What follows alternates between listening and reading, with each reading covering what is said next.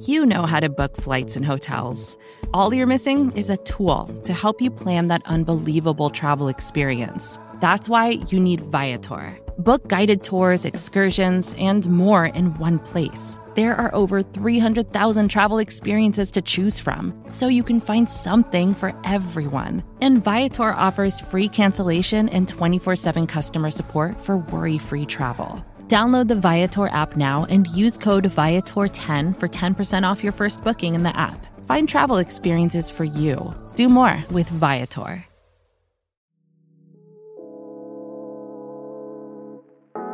Hi, this is Jim. And this is Max. Check out our podcast, The Step Over, the Liberty Ballers Podcast Network, for all of your Sixers needs. Player analysis, game breakdowns, who would look coolest in a headband, and more. Subscribe to Liberty Ballers podcast feed on iTunes, Stitcher, Spotify, or wherever you get your favorite podcasts, and check out The Step Over, a podcast about Sixers basketball. Mostly.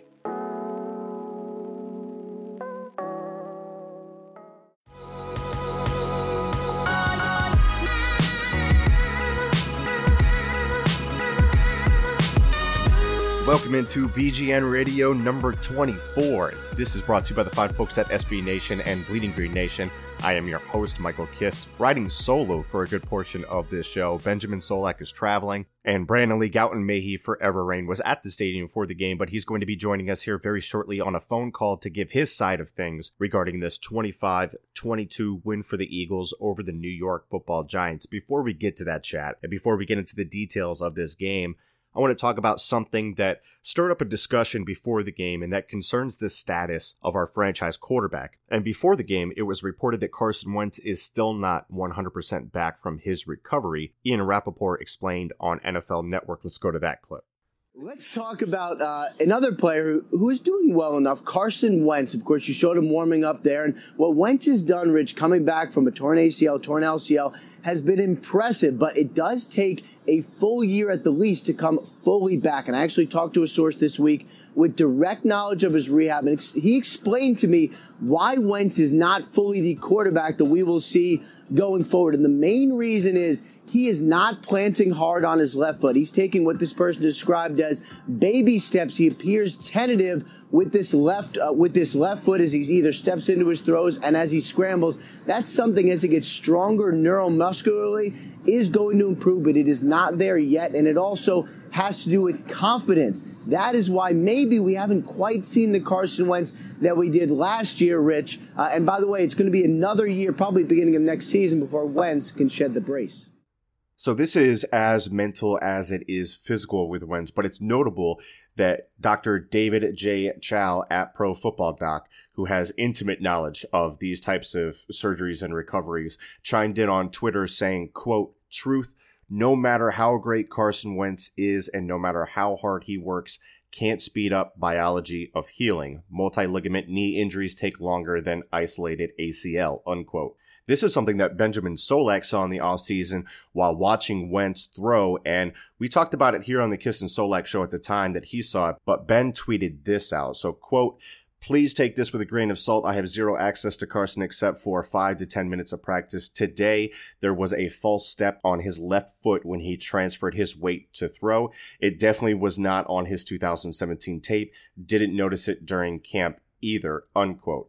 So none of this comes as a surprise to us. I think we all just brushed off this factor when talking about his play this year, because beyond the first game back against the Indianapolis Colts, where he showed some obvious rust, which was mostly mental, there was the interception where he bird dogged to Ertz and got picked off. But after that, and before the Saints game, despite some hiccups, he was playing like a tier 2 quarterback.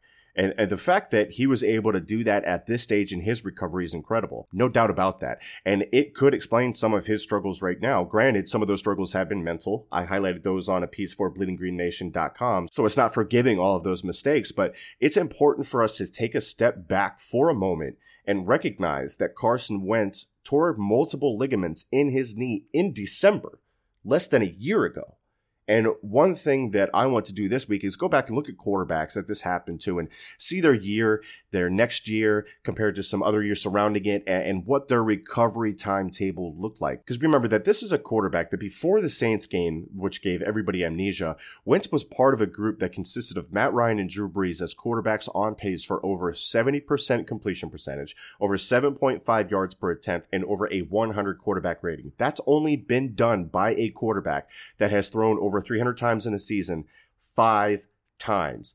3 times by the ageless Drew Brees, once by Joe Montana, and once by Steve Young in 2 of their best seasons. So if you're worried about Wentz after the Saints game, I get it. He played his worst game as a pro, possibly his worst game as a football player. That's not lost on me, but I would preach patience while he returns to form. But regardless, here we are, and there was a lot of pressure on Wentz to perform. And against the Giants, he posted a stat line of 20 for 28, 236, 1 touchdown, and 0 interceptions. Solid outing after a slow start to this game. And let's talk about how this game started. For the Giants, they started out on fire. They went up 19-3 by the second quarter. And what we saw from that was a defense for the Eagles that was just wholly unprepared. And of course, injuries play a part with that. But even then, the ingrained starters like Nigel Bradham were playing poor. And now he's also got to handle getting guys like Nathan Gary lined up correctly and with the absence of Jordan Hicks. But it hasn't just been this week for Bradham, and it's not all on him either. I mean, for instance, if you motion away from Chandon Sullivan, there's a very good chance he's going to have zero idea what the adjustment is. And you have access to all that outside space that he just vacated. Also, if you scheme up to run to his side and you get one-on-ones with Chandon, chances are he's going to make a terrible tackle attempt and whiff and have a bad angle. And that happened a lot in the first half. And also, if you get Odell versus Bosby from a number split with no bracket or double, yeah, you're going to get burnt. And the Eagles did. And hey, they tightened up in the red zone at times in that first half, but that's because they're actually forced to collision routes and reroute and play tight. But there was just a lack of execution all around. And you saw that perfectly on the 51-yard touchdown run from Barkley. And they highlighted it on the broadcast. You got Brandon Graham and I believe it was Cravon LeBlanc in the same gap in that play. And then you have 4 or 5 guys surrounding Barkley down the field and nobody can make a tackle. But what this first half amounted to was you get towards the 2-minute warning. And I felt like that drive, that the score before the half, that it was the best display of what this offense can be when you get creative with your screens and call them on anything but third down. The play they ran before that was a double chair route, which is a double out and up. They get the pass interference call on Alshon Jeffrey, sort of threatening vertically. That pans out. But the screen that I'm talking about was where they get Tate in ghost motion behind the shotgun alignment and give a swing screen look. And then you have a flare by the running back to the other side and you throw a screen to Ertz inside of that. And you get a chunk gain there, right? So and they follow up with a 15-yard strike to Ertz downfield for a touchdown. And then you get the conversion on a speed option pitch to Corey Clement. That drive right there was some of the best play calling I've seen for the Eagles in a while. And it was somewhat encouraging, but it's also maddening because it takes you until late into the first half, right around the 2-minute warning, to really start unleashing this offense. I mean, before that, you saw a bunch of third down screens, unimaginative touches for Tate, poor design, poor execution, and a lack of balls in key situations, just not willing to throw the ball downfield when you really needed to make a play and kind of neutering the offense. And either way, look, they enter the half down 19-11, which honestly was a blessing because that entire half was not a 19-11 half. And part of that has to do with a YOLO ball from Eli Manning that took 3 points off the board for the Giants, or at least a chance at 3 points. And you're looking at the two offenses next to each other, 346 total yards for the Giants offense, 159 for the Eagles. That's almost a 200-yard difference. And that half was dominated by the Giants, and the Eagles were very, very lucky to be within one score by the end of that half. Now, out of the half, some back and forth and a field goal drive for the Eagles from trips on third down inside the red zone. The Eagles run double China 7. We talk about it here on this show a lot. It's 2 outside in routes, and you get the corner route from the most inside guy. In this case, it's Golden Tate. The Giants just had the right call on. Not too much to complain about there, to be honest. And it's the play before that kills me. It was the false start by, I believe it was Brandon Brooks on 3rd and 1, where the Eagles looked to have a sneak on, which is undefeated, by the way, except for when you can't actually run the play. So they settle for a field goal. It turns into 19-14, and then the game just grinded to a screeching halt. Going back to the end of the first half, it went interception, punt, field goal, punt, and then finally in the fourth quarter, Josh Adams, who I thought had an excellent game, breaks through, scores himself a touchdown, gets the 2-point conversion as well. And look, I haven't been the biggest fan of Adams, but this was a game I really want to go back and take a close look at because it was his best by far from a patience, vision, a finishing perspective. He got the hot hand. And as I've said with this backfield, it doesn't matter who gets the reps for me as long as you stick with the hot hand. And right now, Adams is playing like their best running back. It just is. So the Eagles did stick with him for the most part. And they also mixed in some Corey Clement, who I felt had his best game this season. And suddenly now with those two playing well, you have a backfield giving you something, anything, to alleviate some pressure off of this offense. And you get a 22-19 lead with 10 minutes left. And now there's where you got to finish, which has been a problem all year, whether it be offensively or defensively for this team. So do they finish? Well, after getting tied up 22-22, they do finish. In part because of an adjustment made by Jim Schwartz that simplified the calls for a banged up secondary. Communication was a massive issue for this unit in the first half. And by making things easier for all the replacements that allowed them to just play and force Eli to beat them, which he could not. The other part of it is that Giants head coach Pat Shurmur moved away from Barkley. After the game, he cited that this was due to wanting to spell Barkley a bit with Wayne Gallman, and also because the offense was getting quote-unquote off schedule. And look, I wrote about this for Bleeding Green Nation, saying that the Giants need to be more creative, getting Barkley involved in the passing game, and even giving some suggestions on how to do that. And I guess luckily for us, Shurmur didn't take that advice and continues to show no understanding of how to utilize Barkley as a receiver. Now, the last part of this formula, how the Eagles finish, is the 10-play, 50-yard, 5.5-minute drive by the Eagles orchestrated by Carson Wentz, who accounted for 43 of those 50 yards, including a massive conversion on 4th and 1 from the Giants' 42 on a staple of the Eagles offense, the mesh sit wheel, where you have two intersecting shallow drags, and you have a guy, in this case it was Nelson Aguilar, you have him run to the middle of that and sit it down further upfield. So you have that crossing action, then you sit down in the middle of it, and then you also have a wheel route from the backfield. Wentz found a wide open Nelson Aguilar for the conversion, so they come through in a clutch situation. Jake Elliott holds up his end of the bargain by burying a 43-yard field goal for the game-winning score, and boom, the Eagles are 5-6 now, and it wasn't pretty. It wasn't what you really needed to see overall against a bad Giants team, but a win is a win. It keeps the Eagles' hopes alive, and you really can't be too angry about that. And I spoke with Brandon Lee Gouton after the game to get his thoughts on it. And let me kick it over to that conversation right now so you can get what he saw from the Eagles in this performance over the Giants. BLG, welcome into BGN Radio number 24. I've been very lonely talking to myself for the past 10 minutes or so. How you doing, brother? I'm doing all right, Mike. It was not the prettiest of wins, certainly for the Eagles today, but overall it was a good enough effort, obviously, to get the win, and the season is still alive as it is. Yeah, and with this win, as ugly as it was, it really puts the Eagles in the mix for the division somehow, some way. And you wrote about it for BleedingGreenNation.com. I mean, after having started 4-6, this win puts them at 5-6, and we keep asking if games are must win, and we've lost some of those games, but here we are with a clear path to the NFC East title if they can right the ship. Am I right? Yeah, it's pretty crazy. I mean, so the Cowboys win on Thursday, if they lose on Thursday against the Saints, they will be 6-6. And then obviously the Eagles in Washington will play on Monday, Washington being 6-5, Eagles being 5-6. So the Eagles win that game, which is, seems pretty possible given that Washington is starting Colt McCoy, and they have a number of issues with injuries and everything too. They're definitely a vulnerable team. So the Eagles can somehow win that. I mean, and then again, if the Cowboys lose to the Saints, then you have Eagles and Dallas both being 6-6 heading into that Week 14 matchup in Dallas. And the winner of that game at that point is first in the division, which is crazy. And with 3 games to go, too, at that point, assuming the Eagles do win, which, look, getting ahead of ourselves a little bit, they beat the Giants.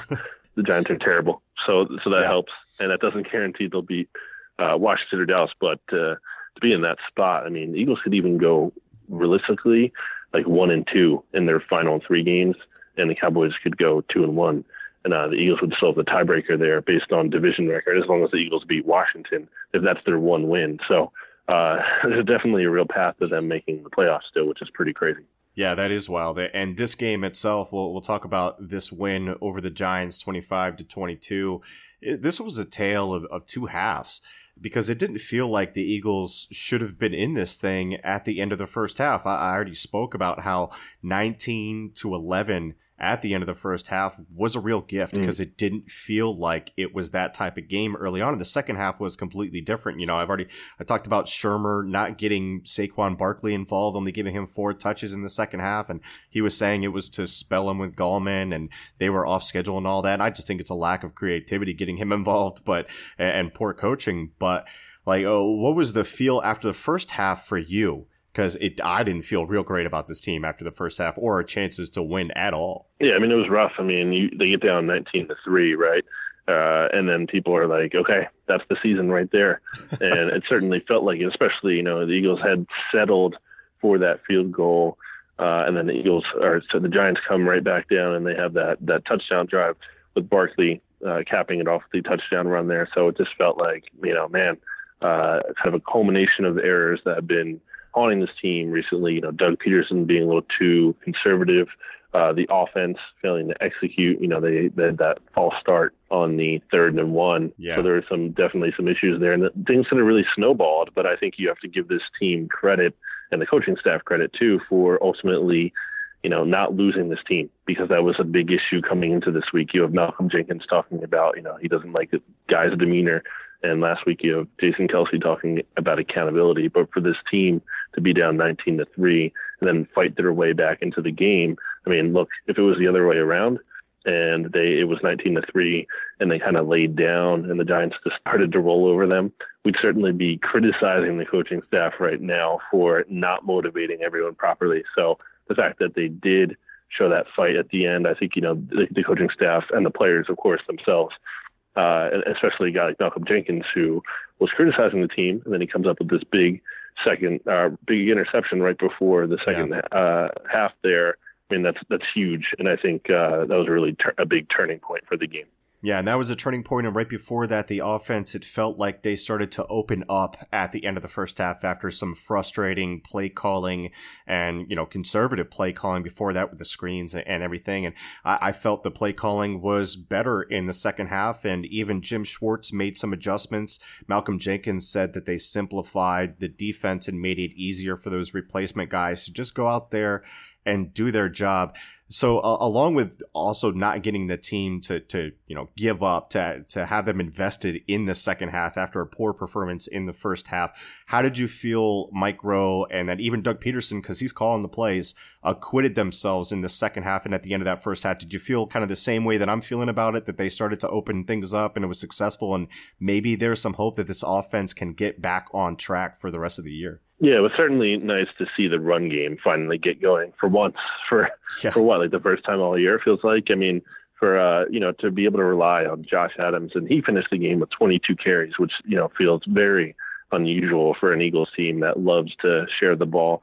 I don't even know if J.J. got any carries 22 carries at any point last year. Like, they were feeding him the ball in a way that Doug Peterson doesn't usually do with his running backs. And it was great to see them able to have that efficiency. Also, obviously, Corey Clement coming up, the 2017 version of himself, which is nice to see compared to the 2018 version that hasn't been so good. So to get that back on track was definitely encouraging. It helped Carson Wentz out a lot. He didn't have to, take the whole team on his back the whole game. It took some pressure off of him, and you saw how that helped at the end of the game. I think he completed all 4 of his pass attempts on the Eagles' final 2 drives, where they scored a touchdown and then had the game-winning field goal by Jake Elliott. and all those completions were for 66 yards. So he was very efficient at the end of the game when it counted. He is finally now on the board in games where his team has trailed by 8 or more points.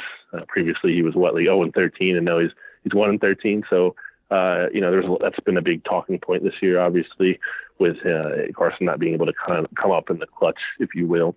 But he did today, so that was big. Yeah, and how did you feel about his performance overall? Because before the game, and I talked a little bit about this already on the show. There were the reports that he's not 100% back, and I think that's definitely true.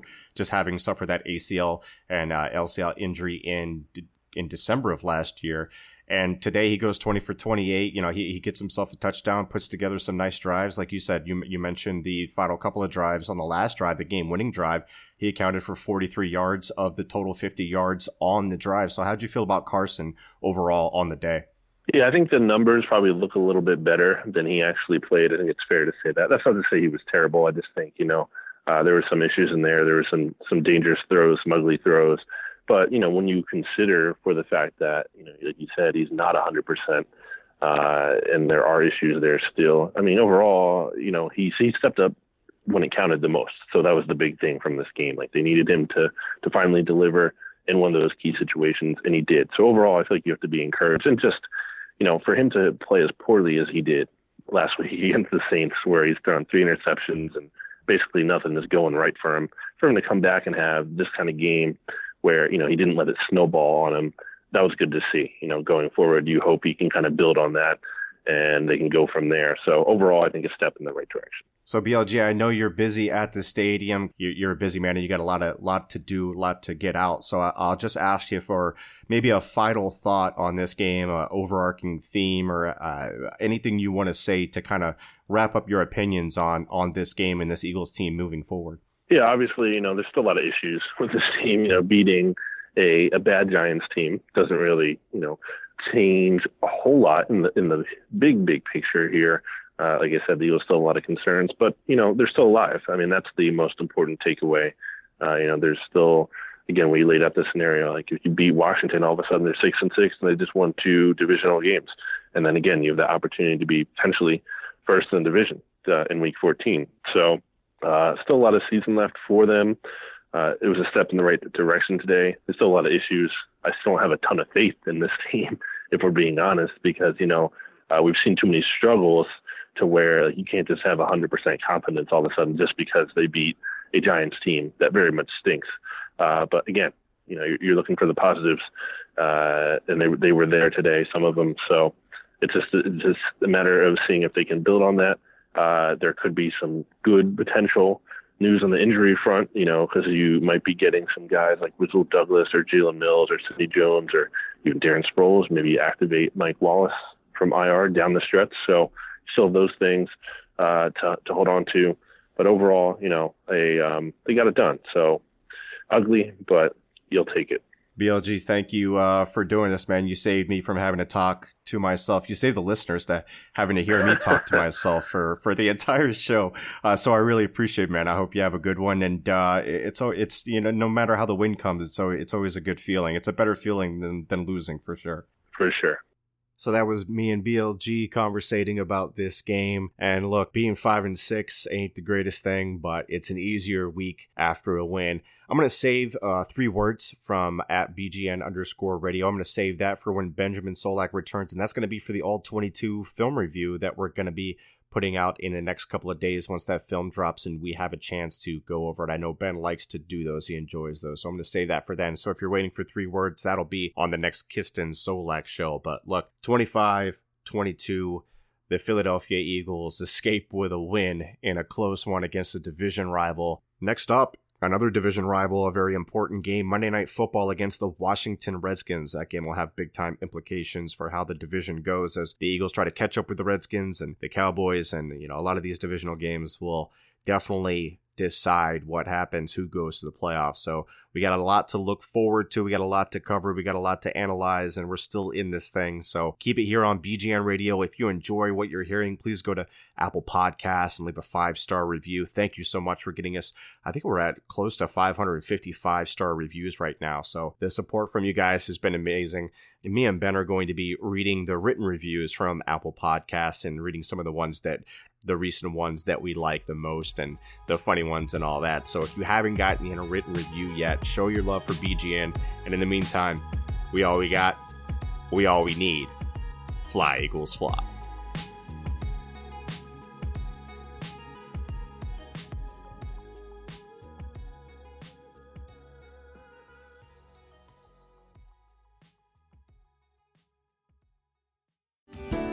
Hello, I'm Spencer Hall from SB Nation, and I want to tell you about my new show, It Seemed Smart.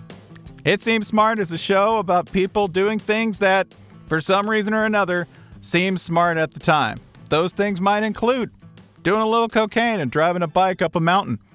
Or, I don't know, maybe racing 100 miles per hour across the country in the middle of the night with no one's permission. Or even stealing a bat from an umpire's room in a Major League Baseball park. Check it out, and if you like it, tell a friend. I'm Spencer Hall. Don't do anything smart.